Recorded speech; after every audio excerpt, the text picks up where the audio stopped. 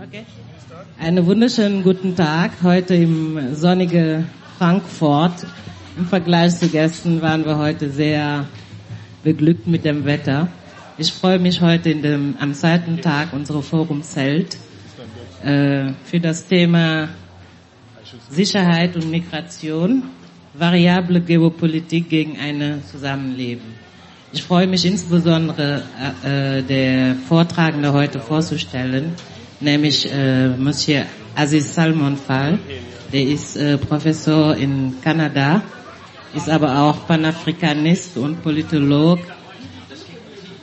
bei Grilla, ist sehr engagiert. Grilla ist le Groupe de Recherche et d'Initiative pour la Libération d'Afrique. Der ist Koordinator in Gerechtigkeit für Sankara, der ist sehr engagiert und ich freue mich heute, ihn hier hören zu können. Daneben sitzt hier der Vorsitzende des Vereins Afrika Kulturprojekt, der dieses Plenum hier ermöglicht, Manga Diagne, und wird nach dem Vortrag zusammen mit Babs Habib Dabaki, bekannter als Ibrahima, also ich war total verwundert über den Namen, danach beide Panafrikanisten und Aktivisten, sehr engagiert hier im Raum Hessen und aber auch ganz Deutschland. Die werden nach dem Vortrag zusammen mit Aziz dann ihre Fragen, also in die Diskussion eingehen, ihre Fragen beantworten.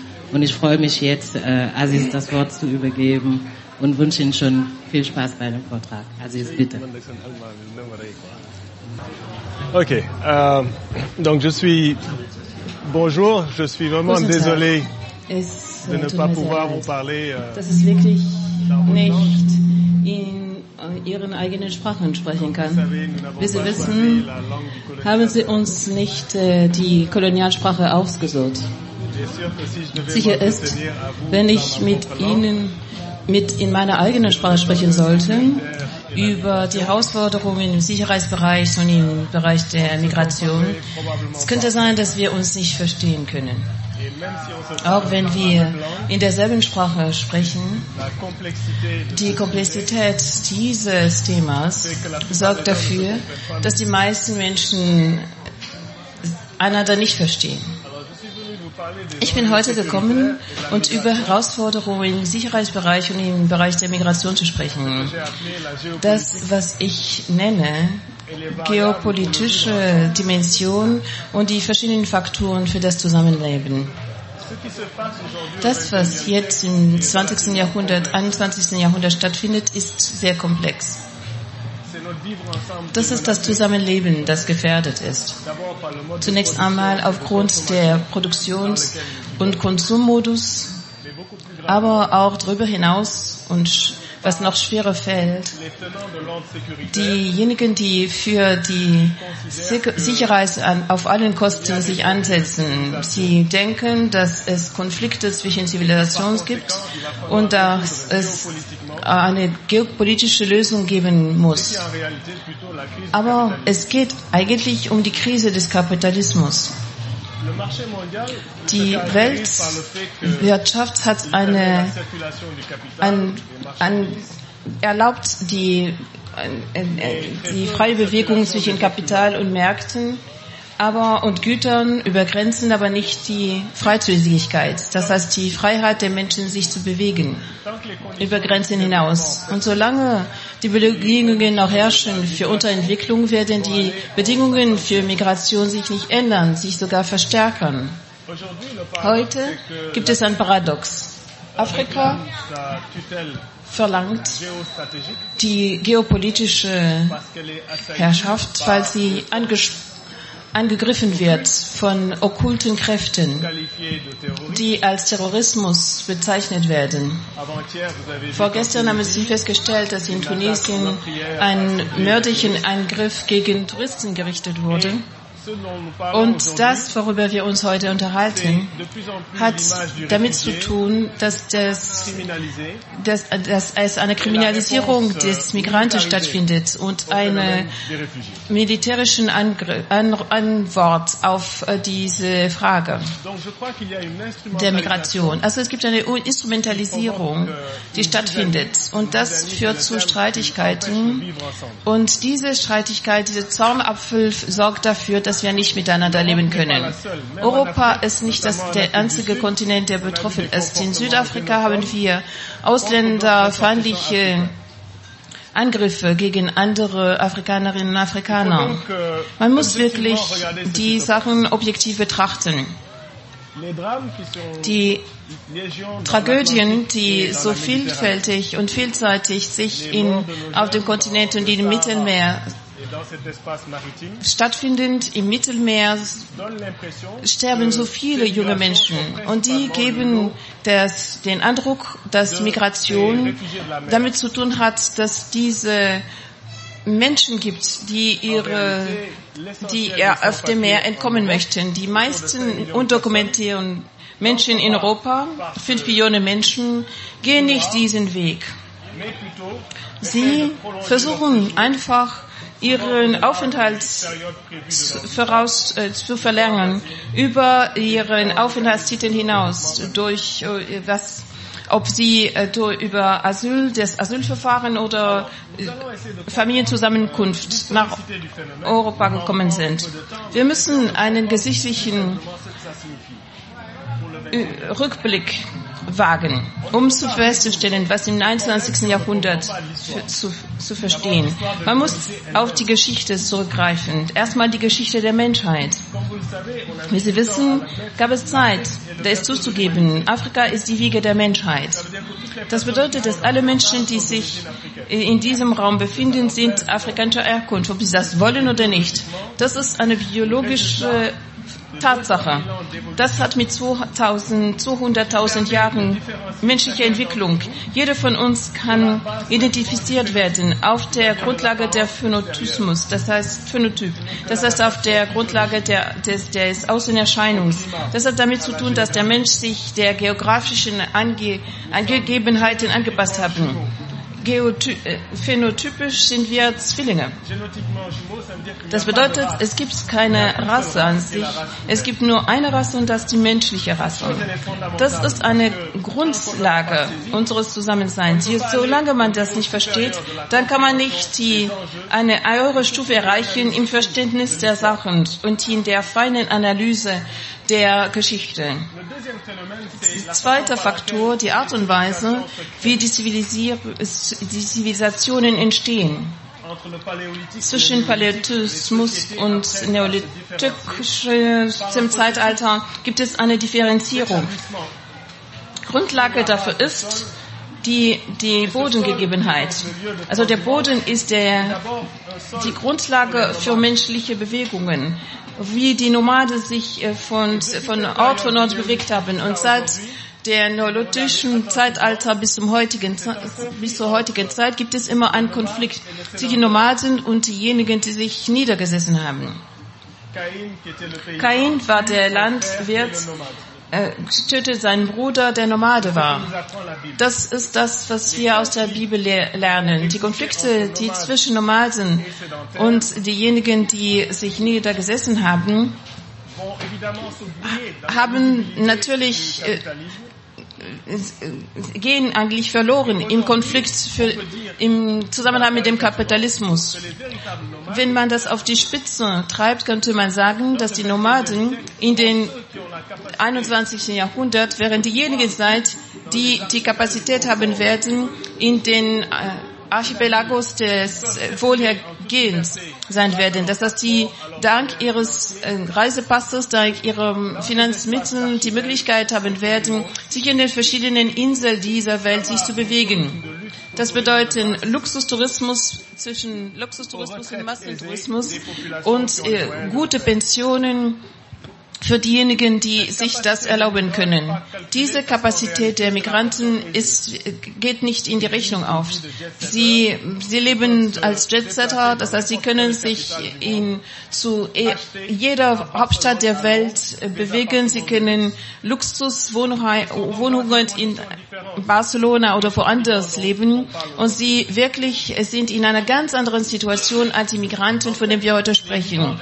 Die Migranten selber, die Dimension, das beträgt nur 3,3% der Gesamtbevölkerung. Und die meisten Migrationsflüsse entstehen in den Ländern selber, innerhalb der Länder selber. Und die Migrationswellen sind genauso stark von Norden nach Süden als umgekehrt. Es gibt ungefähr 115.000 Menschen, die von Nord nach Süden und 130.000 umgekehrt. Die dritte Dimension gekennzeichnet die Art und Weise, wie Zivilisationen Mauern errichten. Und zwar gegen andere, gegen die Fremden. Sie wissen, Pax Romana, das waren die Domänen, die außerhalb der Grenze, der Stadtgrenzen der Römer fernbleiben sollten. Die Chinesen haben Mauern gebaut, die auch von dem Mond sichtbar sind. Aber wenn man sich anschaut, was das Wesentliche ist, was menschliche Transaktionen anbelangt, das alles hat zunächst einmal stattgefunden durch Fernhandeln. Das heißt zwischen Zivilisationen, die einander nicht kannten. Das heißt Geschäftsleuten, die Waren herbringen aus fernen Ländern und die Menschen gingen diesen Zivilisationen auf diese Weise auf die Spur. So sind Zivilisationen entstanden und der Beweis dafür ist die Art und Weise, wie Sprachen sich entwickelt haben. Das heißt, die Nähe oder die Ferne erlaubt die Weiterverbreitung dieser Sprachen und ihre auch Vermischung. Sobald wir ein komplexes System haben, das man als Kapitalismus bezeichnen kann. Kapitalismus ist ungefähr 5 bis 6 Jahrhunderte entstanden. Dann sprechen wir von Freizügigkeit der Arbeitskräfte. Künstler, Fachkräfte werden sich bewegen, je nach große Bauten, die errichtet werden. Und das bedeutet, alles wird vermischt. Religion und die Art und Weise, wie gesamte Bevölkerungen erfasst werden. Diejenigen, die sich gegen das Christentum entstehen, die Entstehung des Antisemitismus und so weiter. Das alles gehört dazu. Das bedeutet, dass viele Bevölkerungen sich vermischen, Genozide werden verübt, die Hugenotten, die zu 400.000 sich bewegt haben, aber das steht in keinem Verhältnis zur Sklaverei, wodurch Amerika zur Peripherie von Europa geworden ist. Und Versklavung hat auch die Entstehung des Bürgertums in der ganzen Welt ermöglicht. Und dadurch ist auch hat auch eine andere Veränderung verursacht, und zwar der Kapitalismus, wie wir den auch heutzutage kennen. Das fängt mit Kolonisierung an, das heißt die Unterdrückung ganzer Bevölkerungen und Länder in Asien und Afrika, aber auch durch die Bevölkerungskolonien, durch die Einrichtung von Bürgerinnen und Bürgern, die in verschiedenen Zonen leben. Und ab 1920, mit der Krise von 1920, ist dieses System in eine Krise geraten. Diese Wirtschaftskrise hat dazu geführt, dass der Fremde als derjenige gezeichnet wird, der die Arbeitsplätze wegnimmt, der die Verursacher ist für die Krisen. Dadurch ist der amerikanische Kontinent, der etwa 20 Millionen neue Einwanderer anbekommen hat, also Einwanderer zwischen 1880 bis 1914, hat eine Quotierung für Einwanderung errichtet und riesengroße Länder, die ihre Arbeitskräften, diese Bevölkerungszufluss entladen konnten, also wobei die Menschen nach Australien, nach Neuseeland und woanders hingegangen sind, haben also dadurch bewiesen, dass die westliche Welt die Oberhand hatte gegenüber dem Rest der Welt. Dieses System, wie ich gesagt habe, hat dazu geführt, dass der internationale Gedankengut entstanden ist durch den Spanienkrieg mit der Entstehung des Faschismus. Viele tausend Menschen junge Menschen sind nach Spanien gekommen sind und gegen Faschismus zu kämpfen, in diesem Geist des Internationalismus. Und dieses Gedankengut des Internationalismus muss im 20. Jahrhundert wieder erkannt werden. Aber die Bedingungen haben sich geändert. Wir haben jetzt ein transnationales System. Ich möchte nicht zu lange sprechen, aber ich möchte wirklich die Bedingungen erfassen können, unter welchen der Migrant lebt und dieses Phänomen der internationalen Migration etwas beleuchten. Zum ersten Mal hat die innere Sicherheit und die äußere Sicherheit, die normalerweise zwei getrennte Gebiete sind, kommen zusammen. Und zwar in einem Delirium des Sicherheitsgedanken, weil man denkt, dass alles einen Verstoß gegen die innere Sicherheit sein könnte. Sicherheitsdienste, Zollbeamter, Polizisten, die Armee arbeiten zusammen, sprechen mit einer Stimme, vereinen ihre Kräfte, geben ein bestimmtes Bild der Welt und machen Zuschreibungen durch auch diese immer modernen Mittel. Sie nehmen Menschen als Zielscheiben, sie erstellen Profile durch Fingerabdruck, durch gesicherte Personalausweis, durch EDV-Technologie, durch das Sharing der Information im elektronischen, im virtuellen NATO-System. Die Frage ist, wie ist es möglich, die Arbeitskräfte als solche zu verwalten? Wie ist es möglich, Überwachungsnetzwerke zu errichten für die Menschen, die verschwunden sind oder gegen die gefahndet wird?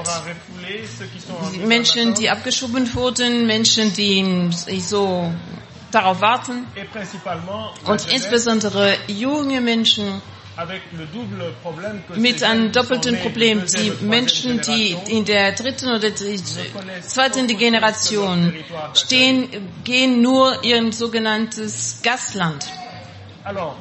Also die Bedingungen der geopolitischen Bedingungen sind so, wie sie sind. Wir als Afrikaner haben 5 bis 6 Jahrhunderte Ausbeutung erlebt. Die Jugend hat heutzutage immer noch keine Zukunft, keine Perspektive. Das hat mit der Weltunordnung zu tun. Das hat auch mit den Eliten, die an der Macht sind. Der Neoliberalismus hat das Ende der Staatssouveränität eingeführt. Das Zerbrechen der Produktionssysteme. Dadurch ist Entwicklung jetzt der Initiative der Privatsektors und überlassen, die nominiert werden über das System der Globalisierung. Die Generation, die jetzt zwischen 15 und 30 Jahre alt sind, haben fast kaum Arbeitsperspektive. Und sie werden ganz genau, was die Europäer im vorigen Jahrhundert gemacht haben. Sie gehen zu den Inseln des Wohlstands gehen, so wie die Menschen aus Irland und woanders im letzten Jahrhundert gemacht haben. Solange die Arbeitskräfte der sich älternden Bevölkerungen diese jungen Menschen bedarf, dann war das erlaubt. Diese Woche im europäischen Wirtschaftsraum ging etwas im Gange, was man die Militarisierung des Mittelmeerraums bezeichnen kann. Enrico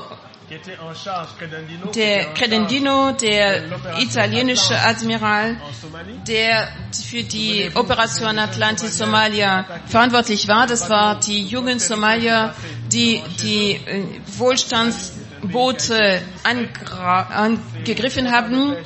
Die Somalier wurden angegriffen, große Boote, Schiffboote hatten die Gewässer Somaliens ausgeplündert und die Somalier haben zurückgegriffen und das hat auch dazu geführt, dass eine Operation gegen sie gerichtet wurde. Diese militärische Option im Indianischen Ozean wurde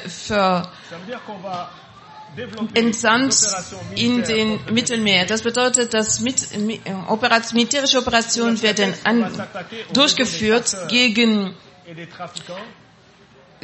Menschen, die auf dem Mittelmeer die Zuflucht suchen. Also angeblich gegen Menschen, die von ihrem Schicksal leben.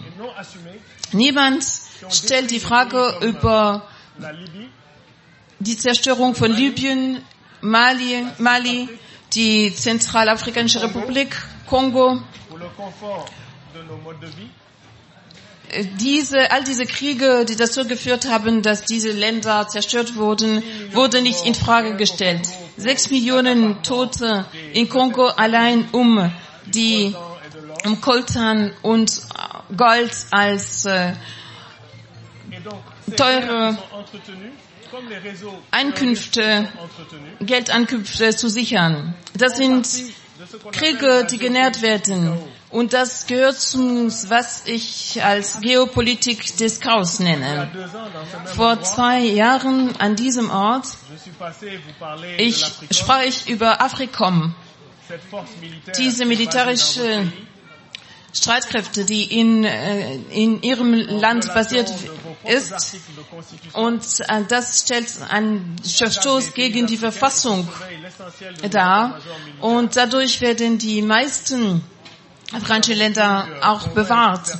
Ich konnte einige ihrer Abgeordneten davon überzeugen, dass diese Frage beim Bundestag gestellt werden soll. AFRICOM, wie alle andere militärische Instrumente, die kriegsführende Haltung Deutschlands, die sie entwickeln, haben mit falschem militärischen Kalkül zu tun.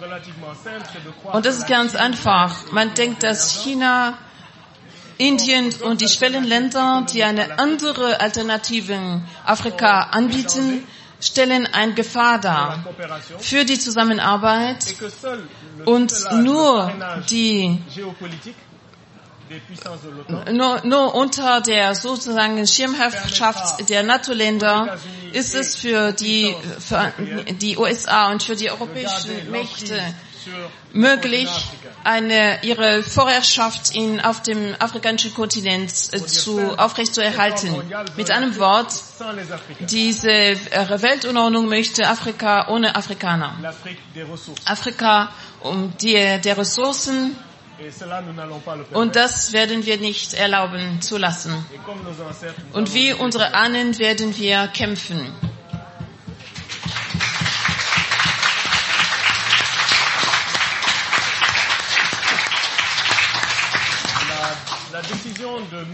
Die Entscheidung, das Mittelmeer als militärischen Einsatzort zu definieren, verstößt gegen das internationale Recht. Aber wie Sie wissen, internationales Recht wird zu Füßen getreten oder hat zweierlei Gewichte. Es funktioniert nicht das Gleiche für die Gesamtbevölkerung der Erde. Es gibt Unterschiede. Die Krise, die mit geflüchteten Menschen zu tun hat, und die falsche Vorstellung der deutschen Regierung, das bedeutet, dass in den Leitlinien für Afrika verankert wurde, die im Frühling letztes Jahr verabschiedet wurden, zielt nur auf den Zugang zu afrikanischen Ressourcen ab. Und das können wir nicht zulassen. Es kann nicht sein, dass Deutschland als Land, das erste Land für Freizügigkeit in Afrika geworden ist durch die Kongo-Konferenz 1885, erlaubt es, dass eine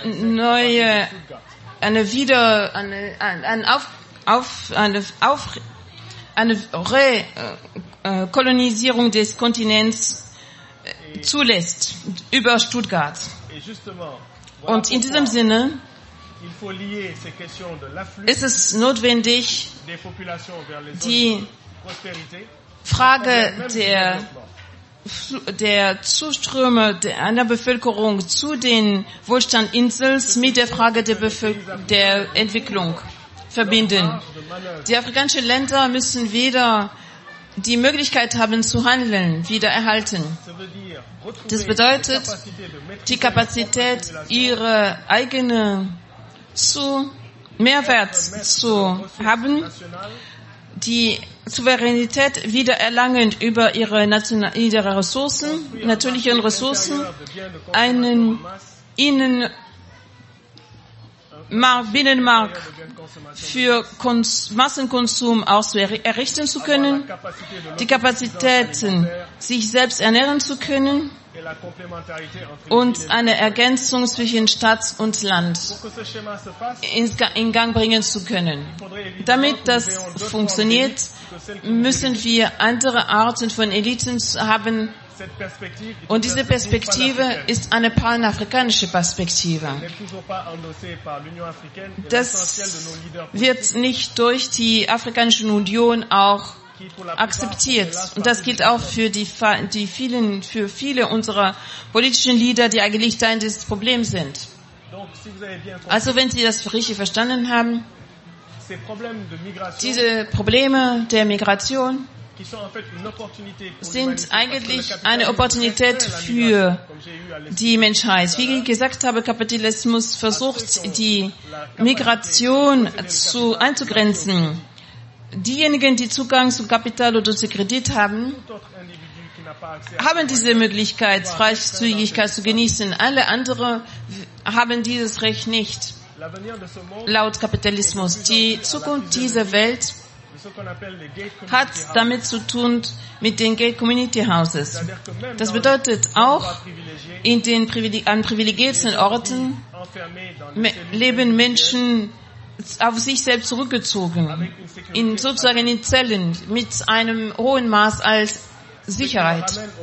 Das bringt uns zu dem Ausgangsproblem was mit Anthropologie zu tun hat, die Unterscheidung zwischen Fremdenfeindlichkeit und Fremdenliebe.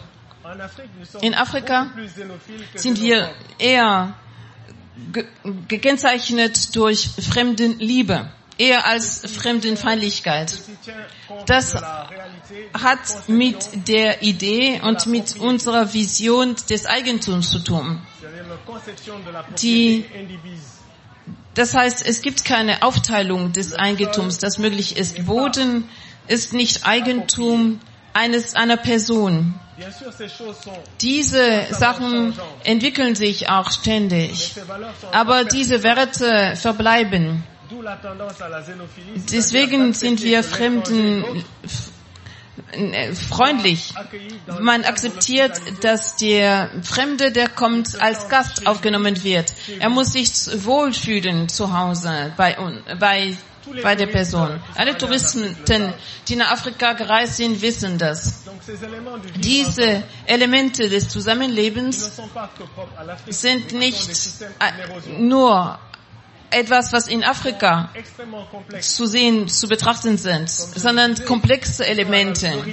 Sie sind wirklich der Ursprung der Sprachen, die wir sprechen, aber stehen auch im Umspruch der endogamischen Arten von Heiraten. Das heißt, dass die Gesellschaft akzeptiert, dass man innerhalb einer Gruppe sich heiratet oder dass man auch unbedingt exogen, dass das außerhalb der Community heiraten muss.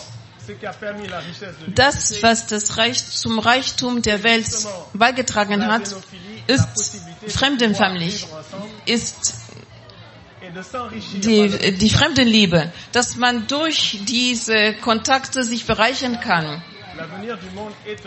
Die Zukunft der Welt hat mit dieser Kontakt und mit dieser Vermischung zu tun.